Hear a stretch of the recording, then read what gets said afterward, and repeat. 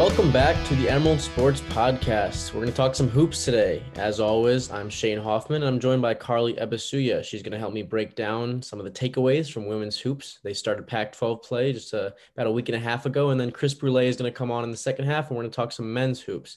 Carly, last time we talked, we kind of broke down the opening games, the warm-up games for women's basketball. We talked about their win over Seattle, and then their both dominant wins, and then the win over Portland. Since then, they played Colorado, wasn't all that close. They also beat Utah by damn near 40 points. And then last night, we're recording this on Monday, we should make that clear. Last night they took down Oregon State by 20 points. So an exciting start, but not all that enticing in terms of any close games or parity. What have been some of your takeaways so far since Pac-12 play started, Carly? Yeah, I mean, first of all, thanks so much for bringing me back and having me on. As far as, things that I saw with the start of Pac-12 play, their defense. I mean, they haven't really been known in the past, I'd say since like Kelly Graves era, really known for their defense. They're known for putting the ball in the hoop.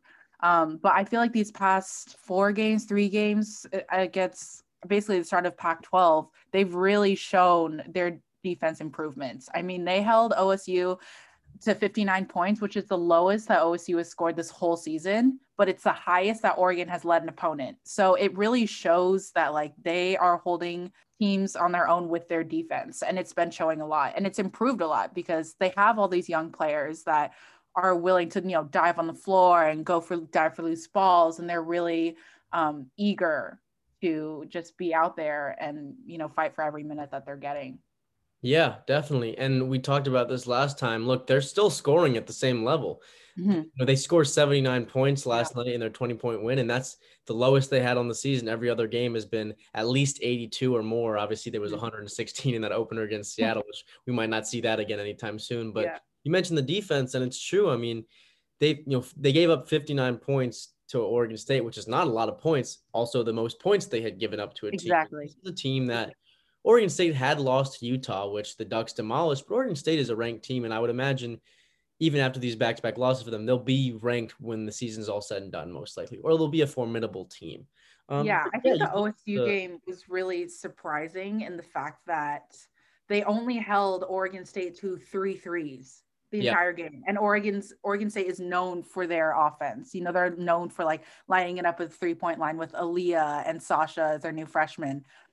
So that was something that was really surprising to me. But then on the other side of that, defense turned into offense where Oregon scored, I think, 15 threes on Sunday night. Yeah. So, defense turned into offense for them, and that's going to be the name of the game for them. If they can keep up their defense the whole season, like throughout and even in postseason, they're going to turn that into points. I think, and we can get to this more a little bit later, but I think when you kind of zoom out, we were talking, well, look, this is going to be a team that's probably ranked throughout the season, this and that. They're going to be up there, but there's a lot of good, Pac-12 teams. After watching these 3 games, have your expectations or opinions of this team shifted, for good or bad? I'm guessing, if anything, it'd be for good, and you think they might be even better than we thought. But how has that changed since we've seen them last? I don't think the expectations have changed really for me from what I've seen so far in Pac-12 play. I think that definitely Oregon State was a good test for them, especially with their first ranked team of the season. But I think with Colorado and Utah, those were kind of at least warm-up games, I would say, for Stanford and, for Arizona, for these really top 10 ranked teams. So I wouldn't say the expectations have changed. I would say I am a little surprised, definitely in a good way, by the way that Oregon State turned out with the amount of points in their defense. So I would say that the expectations are, standard and higher than that, especially what they played against OSU for. So I would say definitely it's stepped it up a little bit expectations wise for these really good teams that are coming next in the Pac-12. Yeah, and we'll talk about the schedule before we get out of here moving forward. I would agree. I think I haven't been able to watch a ton of the games live, but from everything I've heard, read, seen, this team looks really good. And we've talked both sides of the ball, and it's a lot of people. They weren't one-dimensional by any means in past years because it wasn't just Sabrina. They had Ruthie, they had Satu, and whoever else. But this year, the contributors, you look top to bottom every game. It helps that they're getting to play everybody because their games are Mhm. blowouts. Yeah. I want to talk about Tahina Pau because Mhm. when I asked you last time about a player that you thought could, raise some eyebrows or could have a little breakout, you said, Tahina, her numbers haven't been crazy yet, but she's going to be coming. Since Pac-12 play has started, she had 13 points, 17 points, and then 22 last night against Yeah. Oregon State. And look, point guard is a tough position to come in and play as a freshman, especially in a conference like this. What have you seen from Tahina Pau?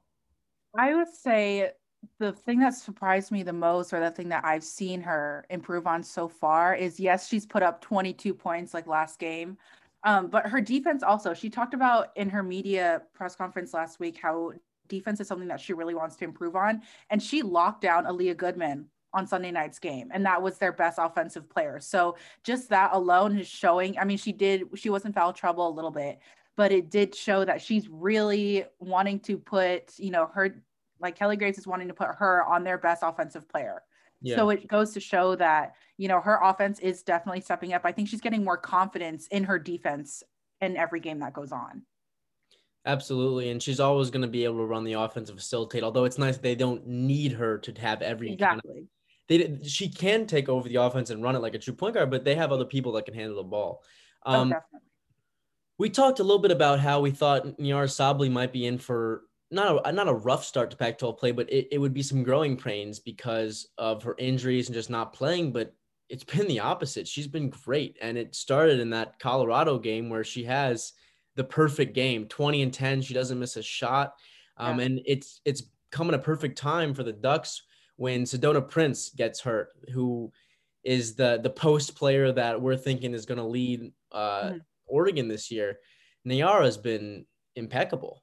Oh, definitely. I mean, with Sedona being questionable every game and she hasn't been practicing a lot, Niara has stepped up so much. I mean, with her presence in the paint, it does so much for the offense and the defense. Mm-hmm. And filling that gap, I guess, with Sedona being out, it allows for other players as well to be more involved in the offense. Yeah. So running through the offense, at the elbow or the high post, a lot of high lows that they've been doing. Um, with Sedona out questionably, it's allowed Niara to expand her game a little bit. I mean, we know that she can take it from the block to all the way to the three. So it stretches the floor when she's out there. And also it makes defenders on the block come out to her a little bit. So it's definitely stretched the offense more in a good way, obviously. And it's been getting a lot of her teammates involved. Like you said, Tahina's been having really good games, and Taylor Mike's still in the starting five as well. So having Sedona out has definitely had more opportunities for Niara, but we're definitely excited to have Sedona back, hopefully soon. Yeah. And look, she had the 20 and 10. The other, lines from other games, they don't blow you away, but Mm-hmm. you talked about the presence, right? And Yeah. that is like what you're missing when you lose Sedona Prince, 6'7", post player in the middle, is you need someone big down there that can really Yeah. clog up the lane. And she's been doing that on both sides of the ball, or clogging up the lane on defense and presenting opportunities on offense. Um, Yeah, and I think this is just the baseline for her. yeah, Like yeah, right. these past four games are, you said she had the perfect night, the first opener of Pac-12, but this is kind of just a baseline for her. She has been getting warmed up. This is her first season back in two and Yeah. a half years. So I think we're expecting more from her too, as well. Yeah, and I don't think you're at the point where you're saying, oh, well, even once Sedona's back and healthy, that Niara should slide in the starting lineup. But wherever she plays, she'll be valuable. One Definitely. uh, one player I did want to hit on is Taylor Chavez. Um, she was someone who I thought was gonna have, and this isn't at all. I don't want to have this sound negative, but she was someone who I was actually expecting to have a bigger role this year, Yeah. or that they would need to have a bigger role. And I guess the positive is that they haven't needed her to have a big game yet, and conversely, she hasn't really popped off in terms of um, her scoring numbers. And Yeah. that's not to say she hasn't been impact, but she's going to be adapting because she plays off the bench. She's kind of the sixth woman, I guess, last Mhm. year. Do you think that what I guess what kind of Taylor Chavez season do you think we're going to have? Is it going to be more of a kind of a lower usage kind of she just does all the little things like we've seen? Or do you think at some point when they start playing these bigger teams, her kind of veteran leadership and her skill is going to kind of take over? I think Taylor is definitely going to have to adapt this season. I know that we all expected her to have this big role. She still has that big leadership role off the court. But on the court, I think she's definitely going to have to adapt to what her role is. She started a few games this year with Prince out, but I think she's also come off the bench, Mhm. for a few games. So I think she's definitely going to have to adapt to whatever coach throws at her for whatever game she needs. And she's definitely going to be willing to do that. But at the same time, I did have the same thoughts as you regarding, I'm ready for her to step up. When is Yeah. that going to be that big game for her to get that confidence up She's more than shooting? capable of dropping 20 on any night. Yeah, exactly. And she only had 8 points versus Oregon State, which any, points on the board is a Yeah. contribution, but she hasn't made the biggest impact yet. But I guess on the positive side, they don't really need her to Yeah. every night. She's there, Yeah. like you said, to do the little things, to work hard to get as many minutes as she can, but they don't need her to fill that huge leadership role. Maybe in the postseason, but right now they're just kind of going through rotations and seeing what works. So I think she's definitely going to have to be adaptable this season. Yeah. No question. Let's look ahead really quickly before we get out of here. Um, Oregon is going to play up in Seattle on the 19th. Then they're gonna head up to Pullman and play the Cougars, Yeah. and then they'll play USC, and then we have that kind of gauntlet of games that we discussed, where it's UCLA, who's ranked 11th, it's number 1 Stanford, it's Cal, and then it's number 6 Arizona, and that's where they land now. By the time people are listening, these rankings will probably have changed, but 3 Yeah. really good teams. I asked you this last time.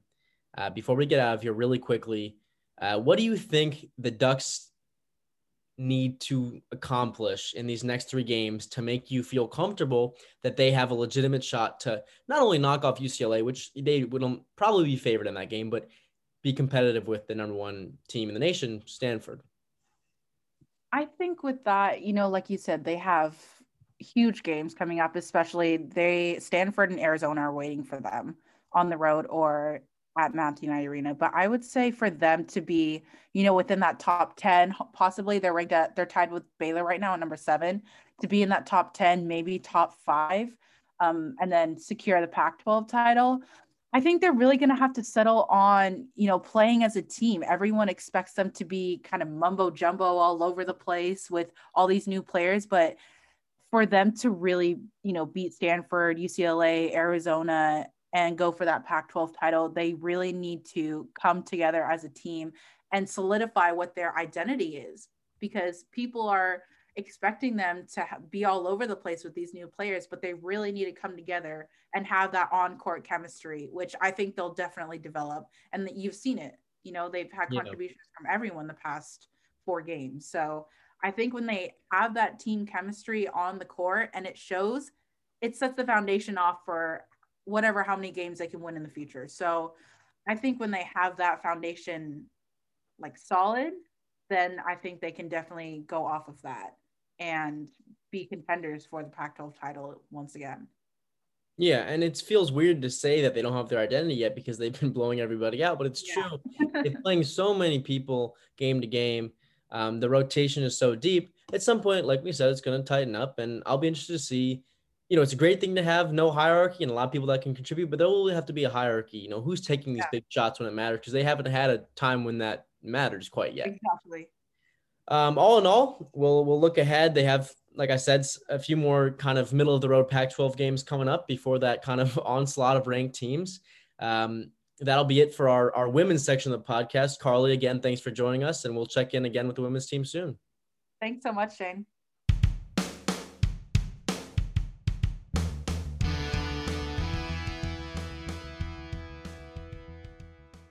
We are back. I'm joined now by Chris Brule. We're going to talk some men's basketball.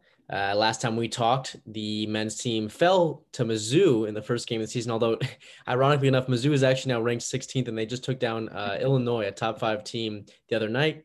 Then we also talked about the game in which they defeated Seton Hall 83-70. Since then, they played Eastern Washington. They won by 17. The men also won by 21 versus Florida A&M. And then yesterday, or 2 days ago rather, on Saturday, They won by 3 up in Seattle. So quite a close game there, just like last year's game in Seattle. Chris, how you doing? I'm good, man. How are you? I'm good. We are both back in our Midwest hometowns. We've been tuning into the games. Chris, what are some takeaways you've had from the last 3 games for the Ducks? I think they're kind of hitting their stride a little bit. I think Eastern Washington was a good mid-major test for them. You know, they're not the Pac-12 caliber opponent, but they definitely put up a fight against the Ducks. And Florida A&M, I think, was a good game for especially Dante to kind of get his feet under him. And I think Dante is where I want to start with how he's been looking the last couple of games. Absolutely. I was going to say Dante has really been the story. We talked a lot about how he just hadn't been looking that good. He wasn't physically fit. And that the Ducks' best lineup was the small lineup where they have more wings out there. But look, if Dante can give them 20 good minutes, which he's been doing, that's a game changer, especially because they're going to play some teams like USC, who's got Evan Mobley, like Arizona State, who has some big guys. A lot of big teams coming up once the Pac-12 really gets underway. It didn't really hurt them too much against Washington, although we'll get into that game in a second because that was a little closer than I think some of us would have expected. But yeah, let's start at Florida A&M. He comes out, 22-5. I believe he doesn't even miss a shot. He's playing with energy, and he had some moments against Eastern Washington as well. Yeah, I mean, to be fair, there's really no one on A&M or Eastern Washington that can match up with his size down low, and even on Washington. But it's good to see him kind of be at the right spot on the floor when he needs to be, and he's there for rebounds, he's there for lobs, and that's what they need from him. So it's good to see, and I think I know you were lightly critical on Amari Hardy the first time we talked, but I think he's looked a lot better too. That's another thing I wanted to hit on is I think we were saying, well, we've liked what we've seen from Jalen Terry, and especially Amari Hardy's had some moments, but he wasn't as in control as you want to see from a veteran guard.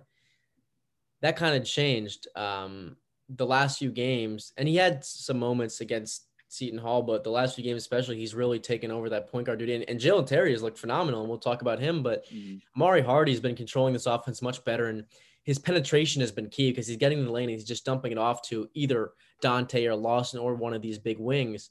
And so, right, you say, all right, Eastern Washington and Florida A&M didn't really have anyone to match up with Dante. Washington has some tall guys, genuinely, some near 7-footers, and Dante has a double-double in 20 minutes, 12, 10. He kind of, rejected some shots near the rim or made, players think otherwise about attacking the rim. But we've seen the potential this team has where they go on these big runs. Like, for example, Washington, they're up 5 minutes into the second half at around the 15-minute mark. And then it comes down to being a final shot. I mean, Quade Green played 37 minutes. He's the point guard for Washington, 26 points. He was flawless. Him and Raekwon battle off the bench for the Huskies.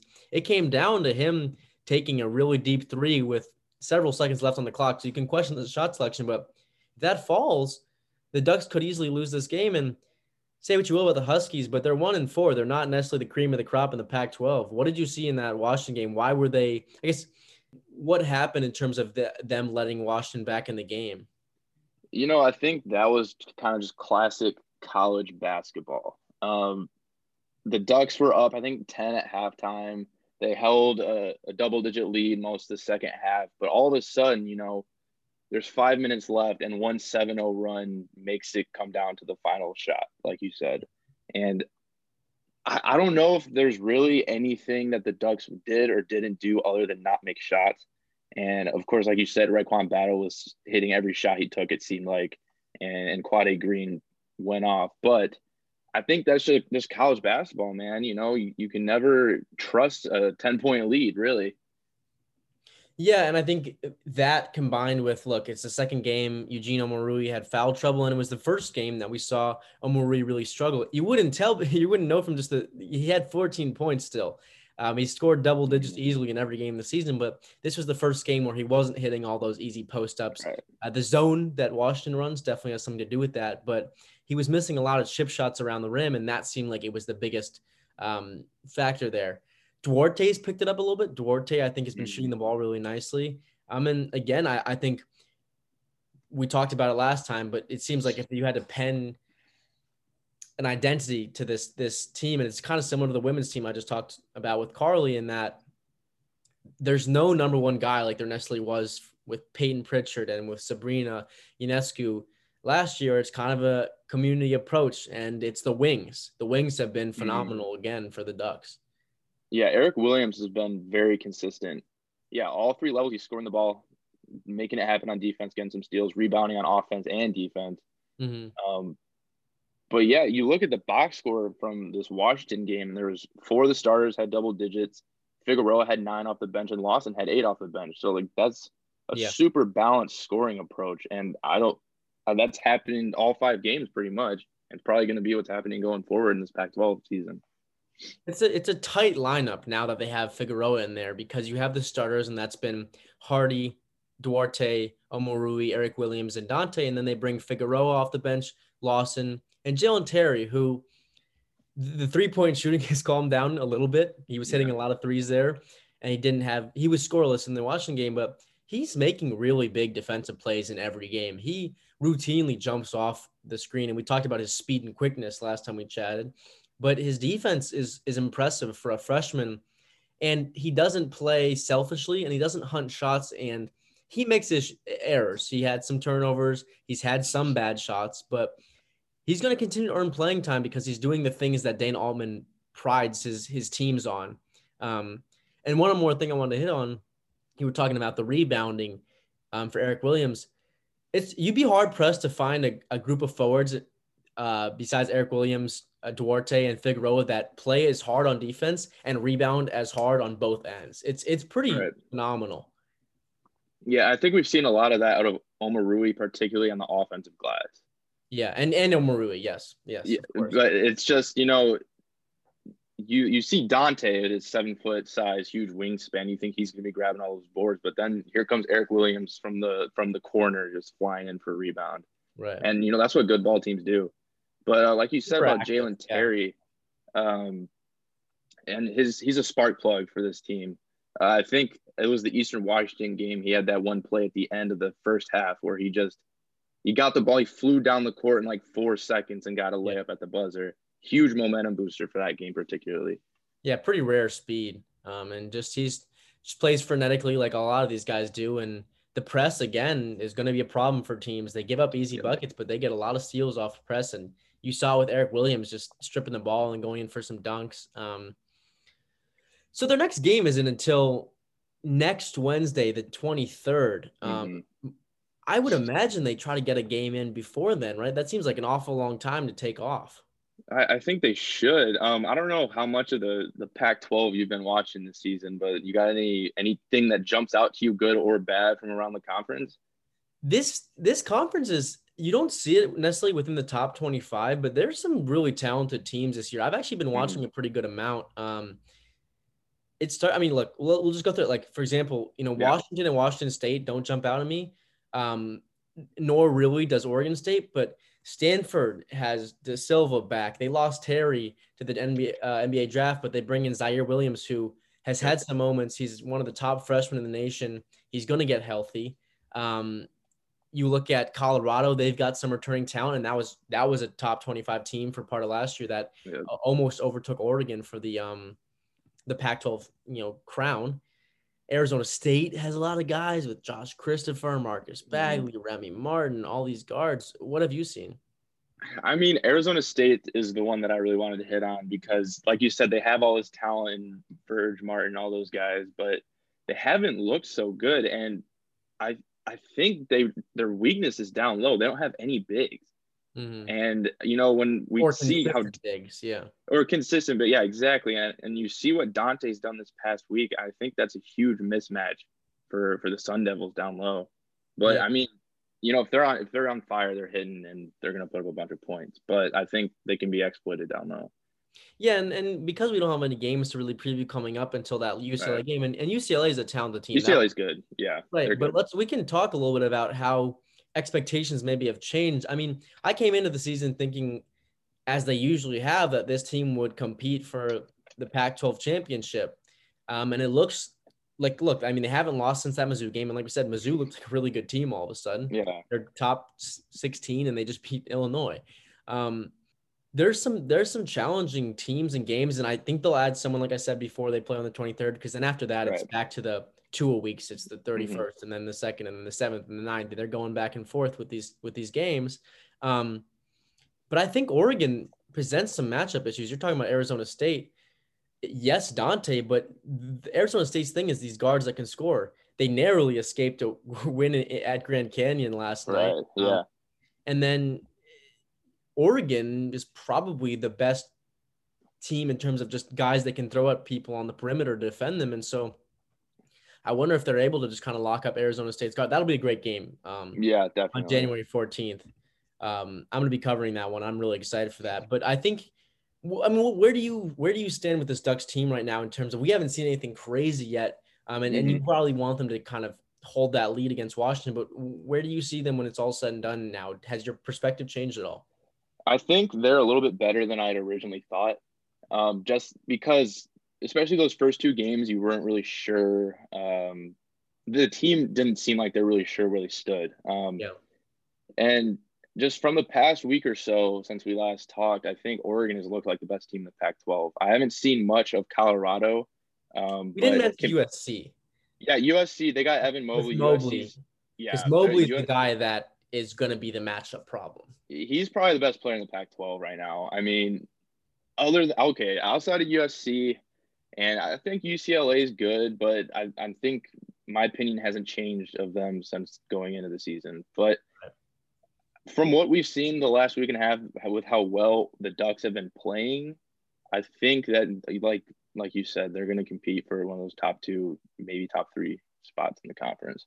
Absolutely. And the scary thing is that the Dana Altman teams tend to get better as the season goes on. And this is a very veteran team, a lot of guys, a lot of transfers, new faces, and they're playing hungry. The addition of Figueroa has proved to be super impactful, even if it doesn't necessarily always show up in the box score. But I think that'll do it from us here at the Emerald Sports Desk. As always, thank you for listening. Make sure to check out our content on dailyemerald.com in the sports section and follow us on Twitter at ODE Sports. Thanks, guys.